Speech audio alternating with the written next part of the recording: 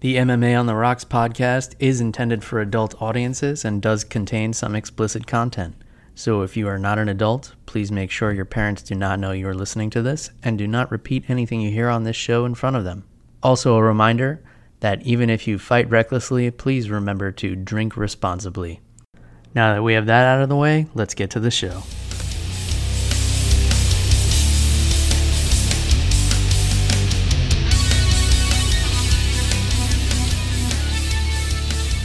Okay, MMA on the Rocks. My name's Bill.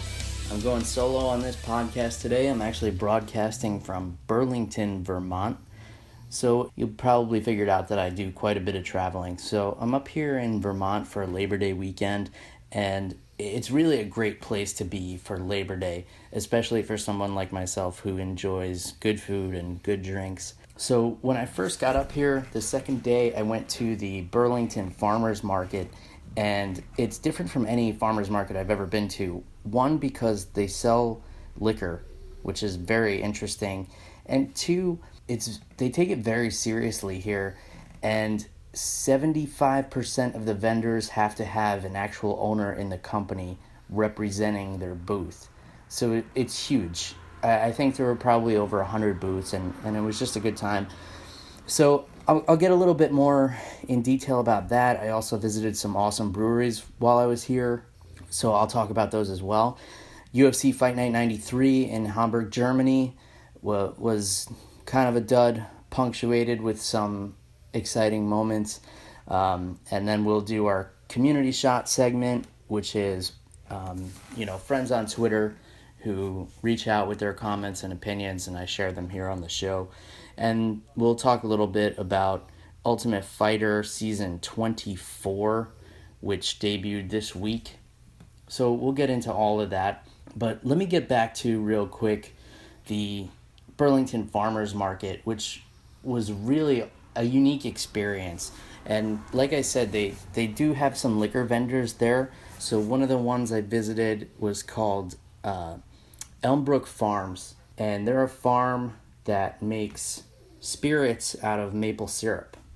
So as most of you know, I'm sure a lot of spirits are made from fermented sugar. So you can get sugar from different types of products. So this farm actually makes vodka from maple syrup sugar. Not too surprising, since maple syrup is one of the biggest products made up here in Vermont. And it's distilled 23 times the Literary Dog vodka that I sampled there, and I actually bought a bottle of it from the vendor. Very interesting, very, very smooth vodka. So you could sip it on the rocks, as I prefer to sip most things. I'm not a huge vodka drinker, but I was impressed with how smooth this vodka was. Or you can mix it with something else. So the other thing I picked up also was a Caledonia Spirits Bar Hill Reserve Tomcat Gin. So Caledonia Spirits does something very interesting. Like I said, you can make liquor out of any kind of sugar. So what Caledonia Spirits does is they make their liquor out of honey. So they ferment the honey, which is pretty typical. It's been done forever with meads and things like that. I've never seen gin done in this way. So they make a vodka, a gin, and then they make oak aged gin, which is a darker brownish colored gin, almost a whiskey type vibe to it. So I'm not a big gin drinker at all, but because it was oak aged and it had that oakiness and it kind of resembled a whiskey, I picked up a bottle of this, which is actually what I'm drinking now. And I combined it with another vendor that was present at this farmer's market, was the Northern Bayou Cold Brew Coffee Company. And they make a cold brew coffee that is actually flavored with hops. And I'm sure most of you know hops are used to brew beer. So if you like beer and you like coffee, check out Northern Bayou Cold Brew Coffee Company. So I bought a couple of bottles of their cold brew, which was really good coffee. You could drink it just over ice. It's concentrated, so you'll have to dilute it with water or almond milk like I like to do, or skim milk, whole milk, whatever you like with your coffee, and then dilute it either with a lot of ice and let it sit for a little bit, or you could dilute it with a little bit of water. Either way. So what I'm doing now is I combine the Tomcat gin, the oak barrel aged gin, with the Northern Bayou hopped coffee. And I'm just drinking that on the rocks because I need to wake up a little bit to do this, because I don't actually just drink and watch fights all the time, though it may seem that way for people who are regular listeners of the show. I went down to the Burlington bike path today, and I biked about 26 miles. So I stopped for a beer at the beginning, and then I stopped at a brewery at the end again. So I biked a marathon today, so I need a little bit of cold brew coffee mixed with my gin, and it actually tastes really delicious, and it's hitting the spot right now. What didn't hit the spot for me so much was UFC Fight Night 93 in Hamburg, Germany. It was headlined by Josh Barnett, who's one of my favorite fighters of all time. Always exciting. Such a genuinely nice guy. I met him in person. And Andrei Arlovski, who's another one of the all-time greats. So for someone who's been a longtime fan of MMA, this is kind of a dream matchup that, we always kind of hoped would have happened 10, 15 years ago when these guys were both in their prime. Not that they're not now. I mean, they're both top 10 fighters. I think Arlovski was ranked number 6 going into this, and Barnett about number 9. But this is a fight that, dedicated fans would have liked to see a while ago when, they just couldn't cross paths for whatever reason. They were supposed to fight around 2008, but the fight just never culminated. And really a fantastic main event. This really capped off what was otherwise a very lackluster card that was punctuated with a few exciting moments. One of those exciting moments was Ryan Bader's knockout of Ilir Latifi. But before I get into that, I just want to give my breakdown of the Arlovski-Josh Barnett fight. Right off the bat, this fight was exciting. They came in there and they both rocked each other in the first round. And these are guys who both have knockout power in both hands. I was surprised to see Arlovski swinging as wildly as he did. Usually his boxing is a little bit cleaner, and I don't know what his motives were there. Maybe because Barnett has very tight boxing, he keeps his hands up high. Maybe Arlovski's strategy was to swing wildly and try to break through Barnett's defense. I don't really know, but that was his strategy going into this fight. So Arlovski looked pretty good, and he landed some clean shots on Barnett in the first round. The second round, I scored it 10-8 for Barnett. He got taken down, and then he was able to reverse Arlovski the second time he attempted a takedown. Let me correct myself. Barnett got taken down the first round, and then in the second round, he was able to reverse Arlovski. The reason being, Arlovski took him down with a body lock trip. So that's where you wrap both your arms around your opponent's waist, and then you trip him with one of your legs. Now, why that's dangerous against an experienced wrestler like Josh Barnett is because he realized that Arlovski was going to try and do that again. So when you have a body lock, which is, like I said, both of your arms wrapped around your opponent, you have nothing to post with if your opponent tries to reverse you. So with both of your hands tied up, Barnett was able to reverse that position. He was able to pass Arlovski's guard fairly easily, and he beat him up pretty bad. Borderline, close to being stopped at the end of that second round for Barnett. Had him mounted, and he was just dropping some heavy leather on Arlovski's face. In the third round, it looked bad for Barnett at first when he caught a thumb in the eye, and he turned his back to Arlovski and went to the cage. Now, for those of you who have listened to the show before, you know that I'm of the opinion that once you turn your back on your opponent, it should be stopped by the referee. In this case, for Barnett's sake, I'm glad it wasn't, because he did come back and he did recover from that thumb in the eye. But it did look pretty bad, and his eye was really bruised and purple at the end of it. But he didn't hold any grudge against Arlovski. He said he did what he had to do. Even after Barnett turned his back, the ref didn't stop it, so Arlovski came in swinging, and Barnett doesn't hold any qualms about that because he knows Arlovski was just doing his job, and that's what Barnett said in the post-fight press conference. So what he was able to do is he was able to get a double wrist lock on Arlovski when he was coming in for a single leg takedown. So Arlovski dove for a leg, and Barnett locked up the double wrist lock. For those of you who train jiu-jitsu or who watch a lot of UFC and listen to Joe Rogan's commentary, you may know this as a Kimura grip. So this is when you basically have one arm around your opponent's arm and one arm controlling the wrist, and you grab your own wrist. It's really hard to explain without a visual, but if you watch the fight, you know exactly what I'm talking about. So it's basically like a takedown reversal.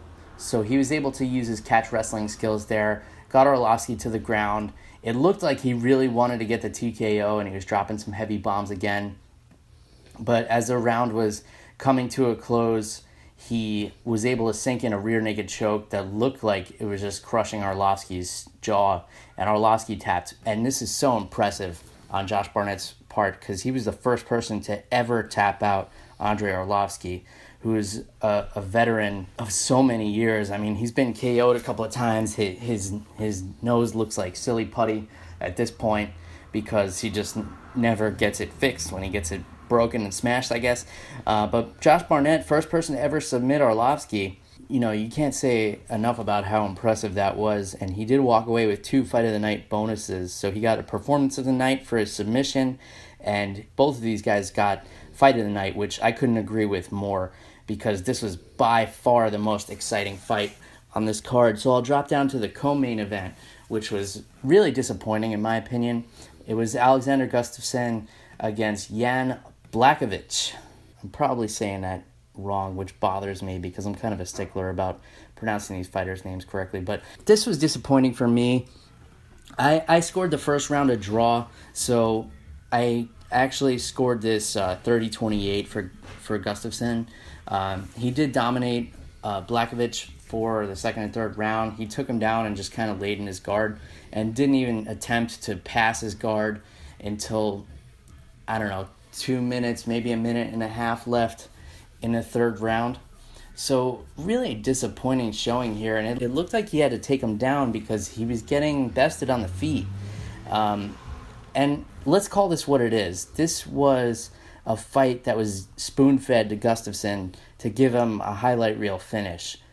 So it's held in Hamburg, Germany, which for those of you who aren't too keen on geography, I'm not myself either, but Hamburg, Germany is in the northern part of Germany, which is bordered by Sweden.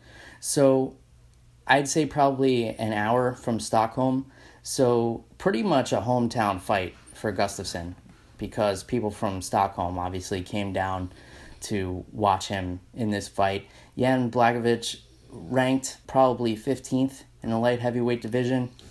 So this was a fight to highlight Gustafsson, and probably the UFC was hoping that he would get a highlight reel finish and they could justify getting him back up there into title contention since he came off of 2 losses and he hasn't had a win in a while, but he is a fan favorite. And I personally would have liked to see him do a little bit more and stand up in this fight and really have faith in his boxing skills. Blachowicz couldn't really do much. He's a brown belt in jiu-jitsu. He tried to get back up, but for the most part, he was playing dead fish on his back.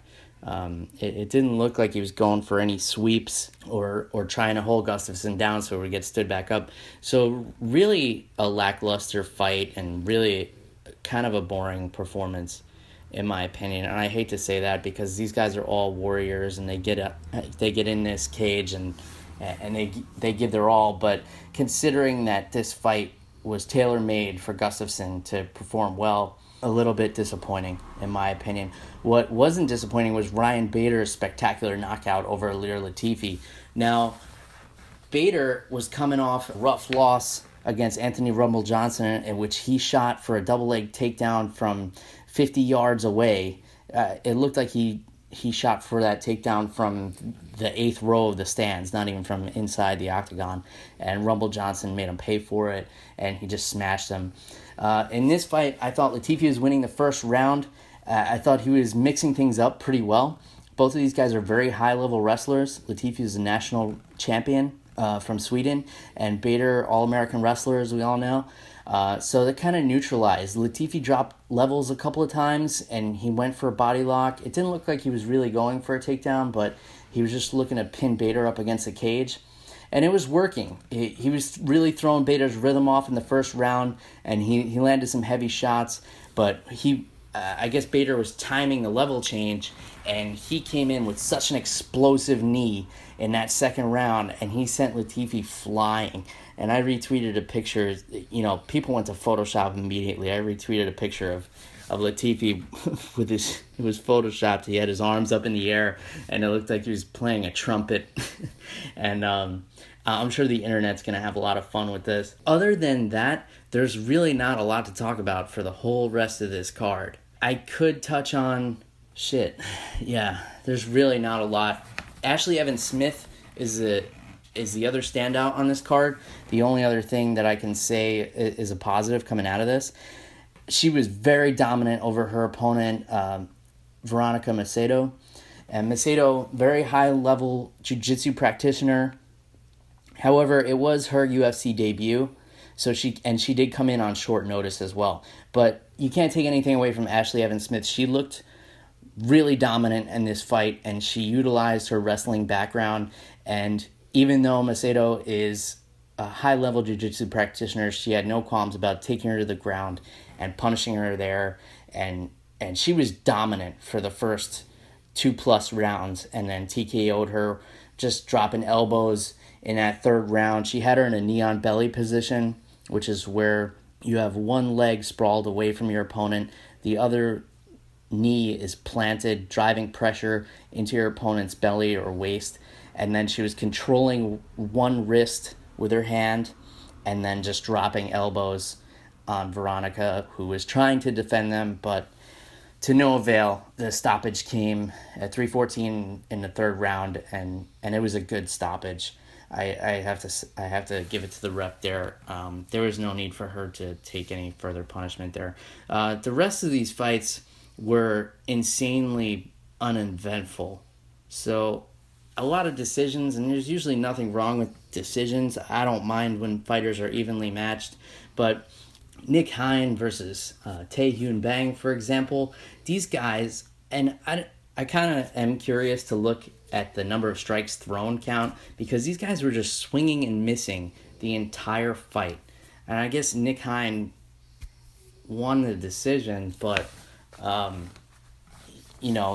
can't see either of these guys appearing on a main card again anytime soon. So with that, I want to jump into the community shot. So we'll go to the Twitter comments that I received, and at Legkick MMA, who always contributes something to the show, wanted me to talk about Gustafsson's future in the UFC. So as I said, I was very disappointed in his performance. So at Legkick MMA, which is MMA update Twitter handle, news and updates, usually pretty on point with his opinions. So what he said was he'd like to see Gustafsson face Bader. So you have the winner of the co-main event fighting the winner of the fight right under him. And, Gustafsson said that he's in good shape. He feels okay to get right back in there. Obviously, Bader didn't take much damage in his fight against Latifi. So this fight makes sense. And you kind of have a little teammate drama here because Latifi trains with Gustafsson. So maybe Gustafsson would be interested in this fight to get revenge for Latifi. So I think that's an interesting matchup as well. I don't see any reason not to make it, especially since the title picture is going to be tied up for a little while with John Jones out and Rumble Johnson seeming to be the number one contender. So it looks like him and Cormier are going to square off pretty soon. So I don't have any reason to disagree with Gustafsson fighting Bader. I think that's actually an interesting matchup, and I think Gustafsson could utilize more of his stand-up skills. Obviously, he's not going to take Bader down easily, so that's an interesting matchup there. The second community shot that I'll talk about is not a direct community shot, but I tweeted John Gooden, who, for those of you who don't know, was the other broadcaster alongside Dan Hardy for this event.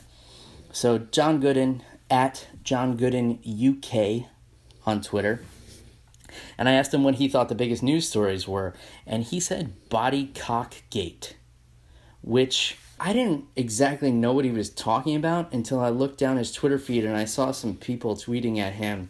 So this incident occurred during one of the undercard fights, which was Taylor Lapilus versus Leandro Issa, which I went back and rewatched again. I wasn't paying too close attention to this fight the first time. So this is a classic striker versus grappler match. So Leandro Issa was trying for the first 3 or 4 minutes of the first round to take this fight to the ground, and Lapilus had showed some spectacular takedown defense, and he was able to finally get away from Issa and create some distance, and he landed some clean shots. And then with 1 minute 5 seconds left in the first round, John Gooden, the broadcaster, said he landed a nice body cock there.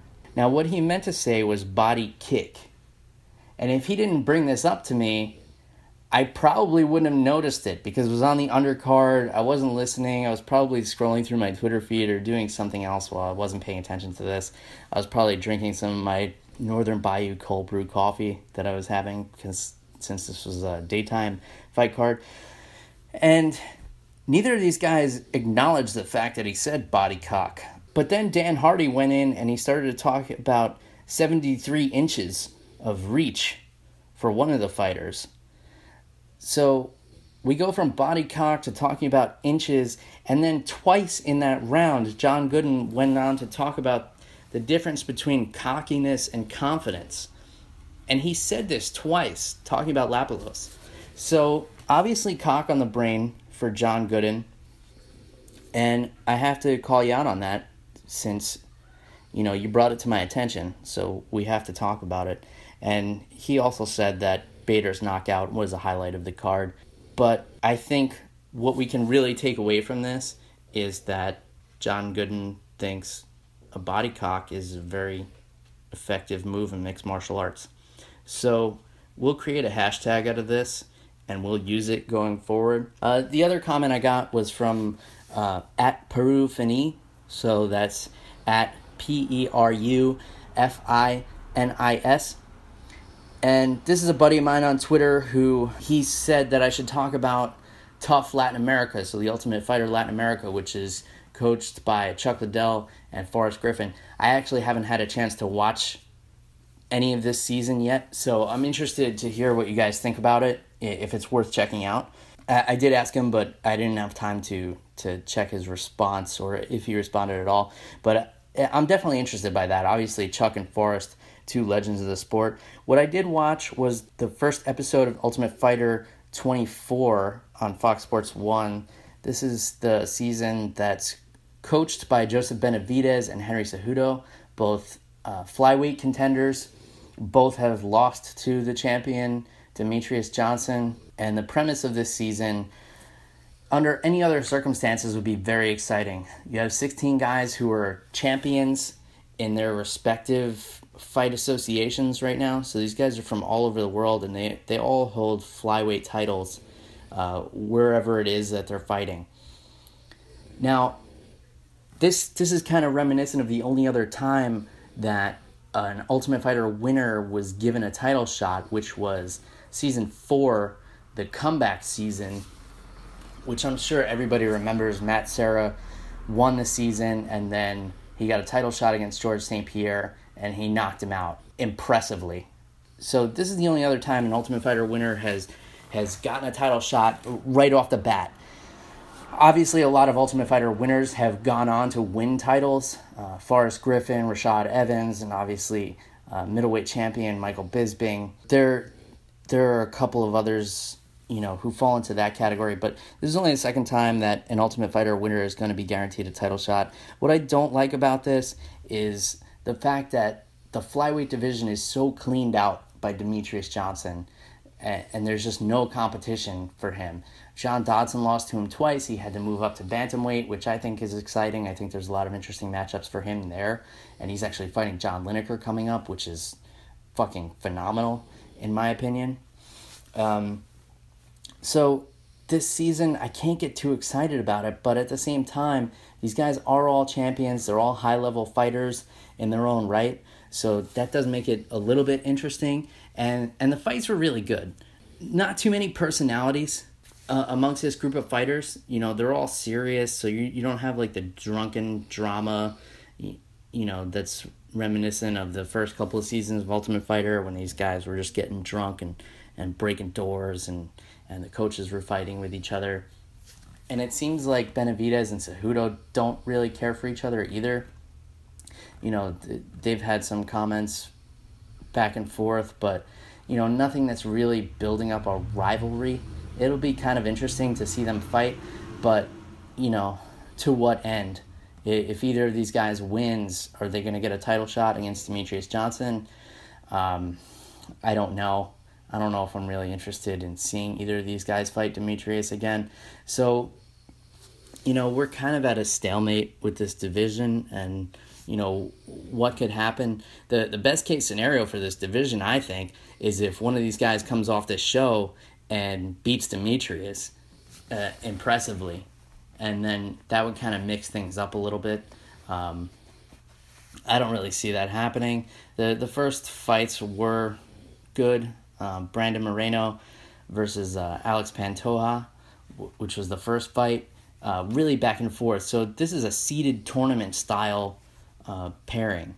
So, the two coaches made their picks, and then the other coach would get the guy seated opposite of them. So Alex Pantoja was selected by Henry Cejudo, and he happened to be the number 1 seed.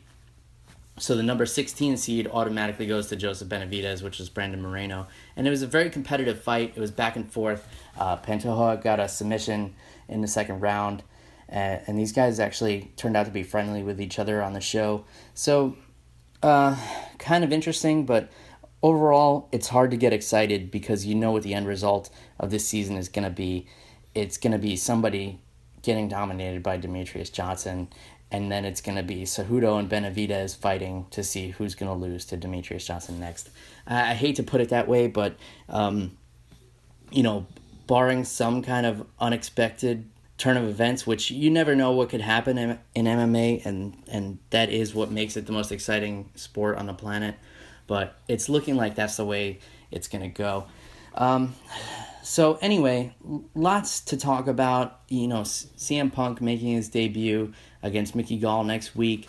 I'll do another episode to kind of break that down, and hopefully I'll have some interesting new guests to help me do that. And also the heavyweight championship, obviously, Stipe Miocic facing Alistair Overeem. That's going to be a really exciting fight, and I feel like it's getting overshadowed by CM Punk with all this documentary nonsense. But that's the fight I'm most excited for next week. So we'll break that card down a little bit closer to midweek or the end of the week. I have some other things to talk about Vermont as well. So the breweries I visited were all phenomenal. I went to Switchback Brewery, which is here in Burlington. I went to another brewery called Foam Brewery. The farmers market, like I mentioned, where I picked up some excellent spirits and some cold brew coffee. And then there's a kind of a local legend of a beer that exists here in Burlington. And it's called Heady Topper, and it's made by a brewery called Alchemist. Now, this beer was actually sold out at the brewery. I couldn't find it there, so I tried to find it at a local beer distributor, and they said they only have it on Tuesdays, and that people come in and line up early in the morning to get Heady Topper beer, which is an IPA beer. It's delicious.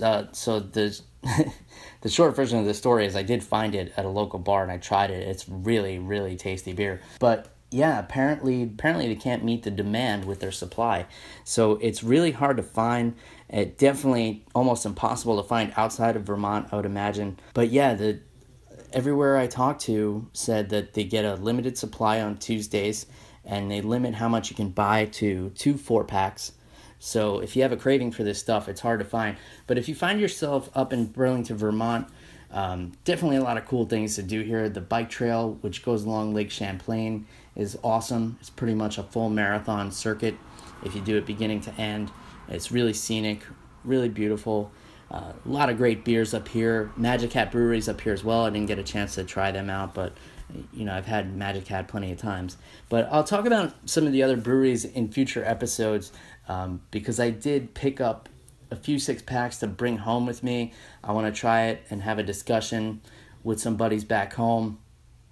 Maybe the Portuguese Man of War, maybe Jeff the Animal Wilson, who I'm missing on the show this week, both of these guys. And maybe I'll be talking to some other guests coming up. In any case, if you have any opinions, if you disagree with anything I said, let me know. I'm always interested. Find me on Twitter, Instagram, Facebook, at MMA on the Rocks. Also, you can check out MMAOnTheRocks.com. We're on SoundCloud, we're on Stitcher, we're on TuneIn. And thanks for tuning in. So reach out to me, let me know what you're thinking and drinking, and that's all I got for tonight. Bye-bye.